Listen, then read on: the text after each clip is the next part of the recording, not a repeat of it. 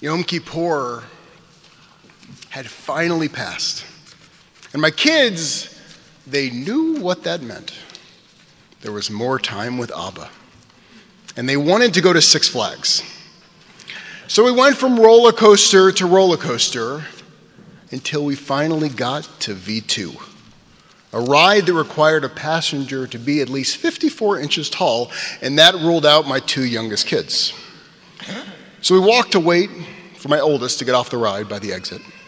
And with each child holding my hand, and we reached the exit, where the last train had finally finished the ride. And as the people, they poured off the ride, there was something that caught my eye I had never seen before. And I froze. The man walking toward me was wearing a Raiders jersey. He was about my height, about my build. And he was wearing shorts. And my eyes, they became transfixed on his calf. He had a softball-sized tattoo on his calf of a swastika. And I froze. I pulled my two kids in a little bit closer.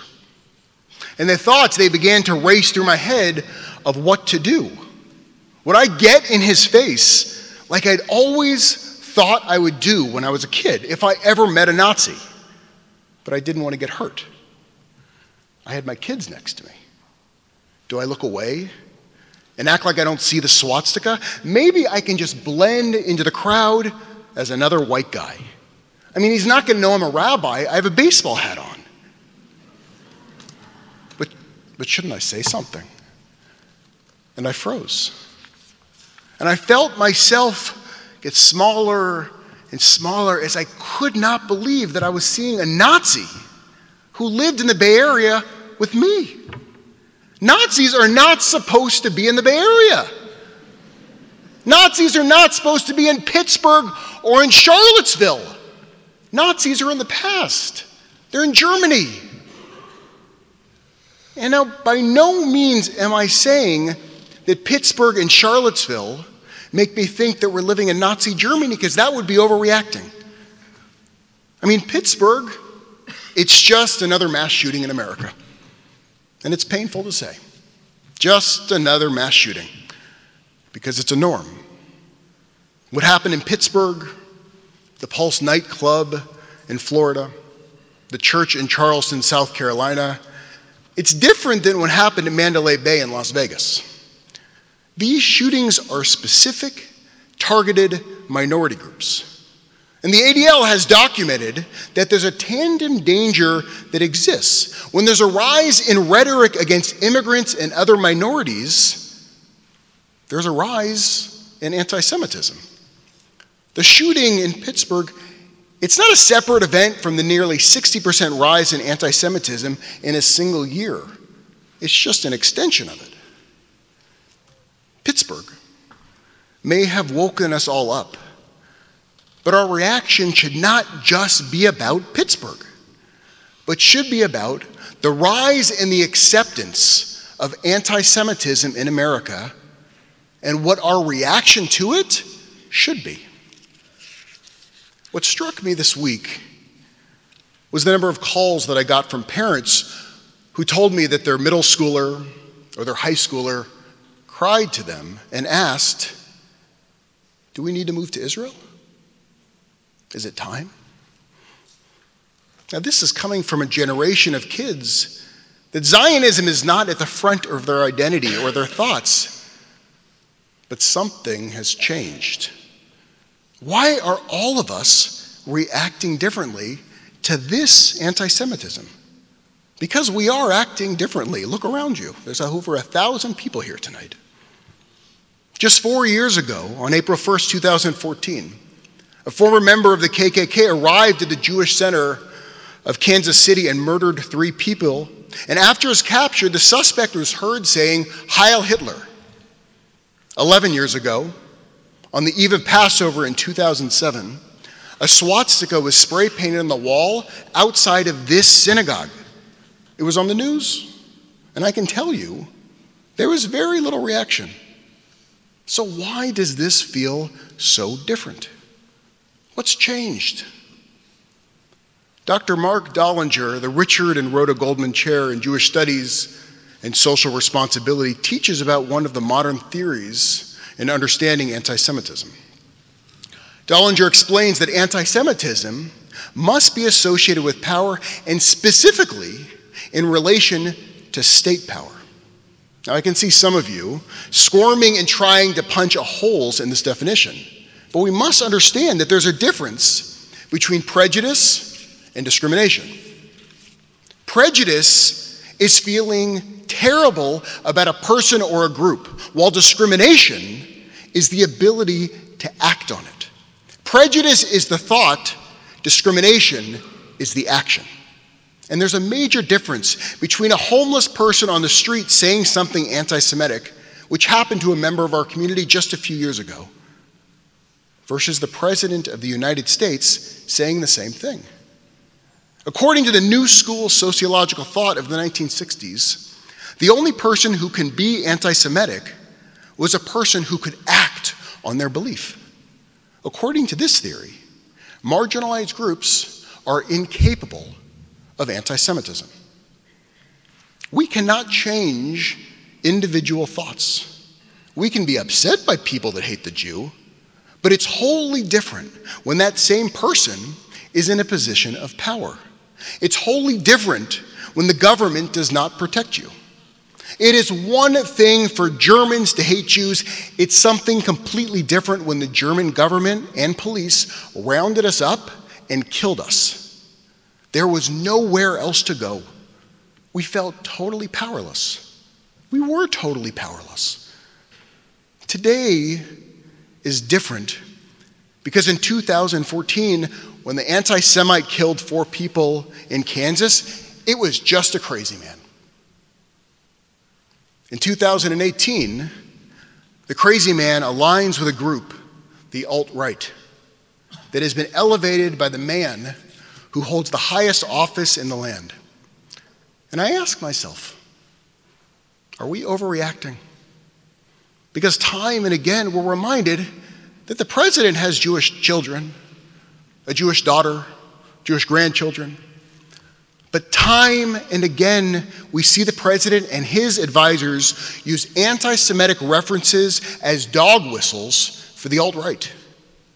In an interview on Tuesday, in the Times of Israel, Abe Foxman, the former director of the Anti-Defamation League, expressed what he thought the president's level of responsibility for what happened in Pittsburgh was. And he said, "Pittsburgh is not Trump. It's also Trump. He didn't create Charlottesville. He didn't write their script. He didn't give them the brown shirts, but he emboldened them. He gave them the chutzpah that it's okay. And when he had an opportunity to put it down, he didn't. The blood that flowed in Pittsburgh is on his hands," said Foxman. Be it saying, there are some very fine people on both sides. Posting an alt-right graphic of Hillary Clinton with a 6-pointed Star of David and a pile of cash, or a blatantly anti-Semitic ad with flashing images of prominent Jews saying that the establishment control the levers of power in Washington and for the global special interests. These clear instances of anti-Semitic actions are being enacted by the state.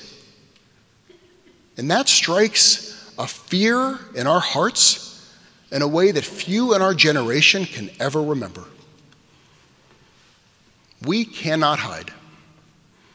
We are not white. We are not seen as white. We are Jews, and we are seen as Jews. But this is not new for us.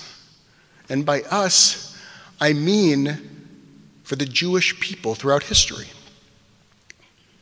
20 years before the Holocaust, Rabbi Meir Simcha of Dvinsk, a leader in Eastern Europe, wrote, "From the moment that Israel lived among the nations, this has been the pattern of divine providence.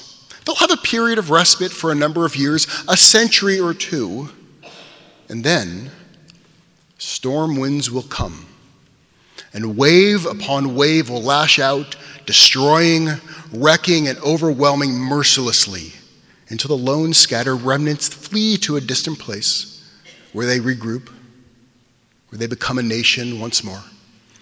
They'll cultivate tourist centers and achieve great things using their minds and intellectual resources. But then they forget that they're strangers in a foreign land. They begin to think that it is their place of origin. And then an even harsher storm wind will be visited upon them, reminding them with a deafening roar, "You are a Jew." In each of these moments that Rabbi Meir Simcha references, there is one common theme. The Jews thought that they could hide, or they thought that they could assimilate, or that they could be good Germans, or that they could be good Frenchmen, or maybe they could just pass as white people. When you hide, you lie down, and when you lie down, you get stepped on. But I'll tell you, there are two examples that come to my mind that not only enables a person to survive the winds, but to blow back so hard on the winds that they become neutralized. The first one is the book of Esther. It's not the first time in our history when Jews who were deeply integrated into society, who had power and connections, they looked up and realized that they were living in precarious times.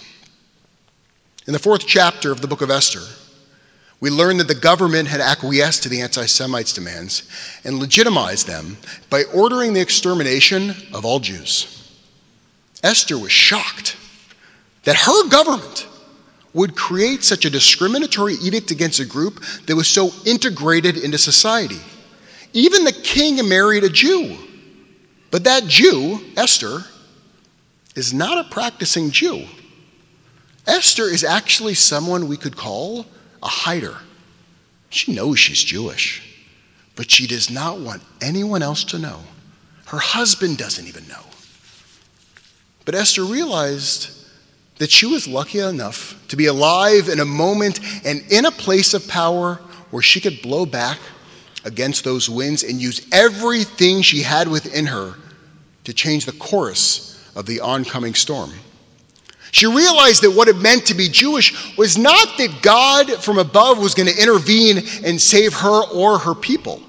That hiding and lying down was not going to save her or anyone else. But that the only way would be to rise up and to embrace who she was in a way that she had never fully done in her entire life.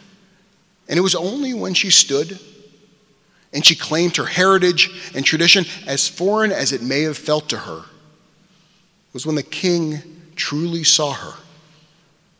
That was the only time when the people of Israel did not try to hide as another Persian, but as Persian Jews that fully embraced who they were. This is the example for the way Jews are supposed to survive when they're not in charge of the nation state that they're in.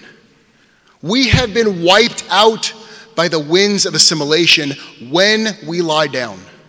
And when we as a people do not fully embrace outwardly who we are. Assimilation has never saved us. It has only destroyed us.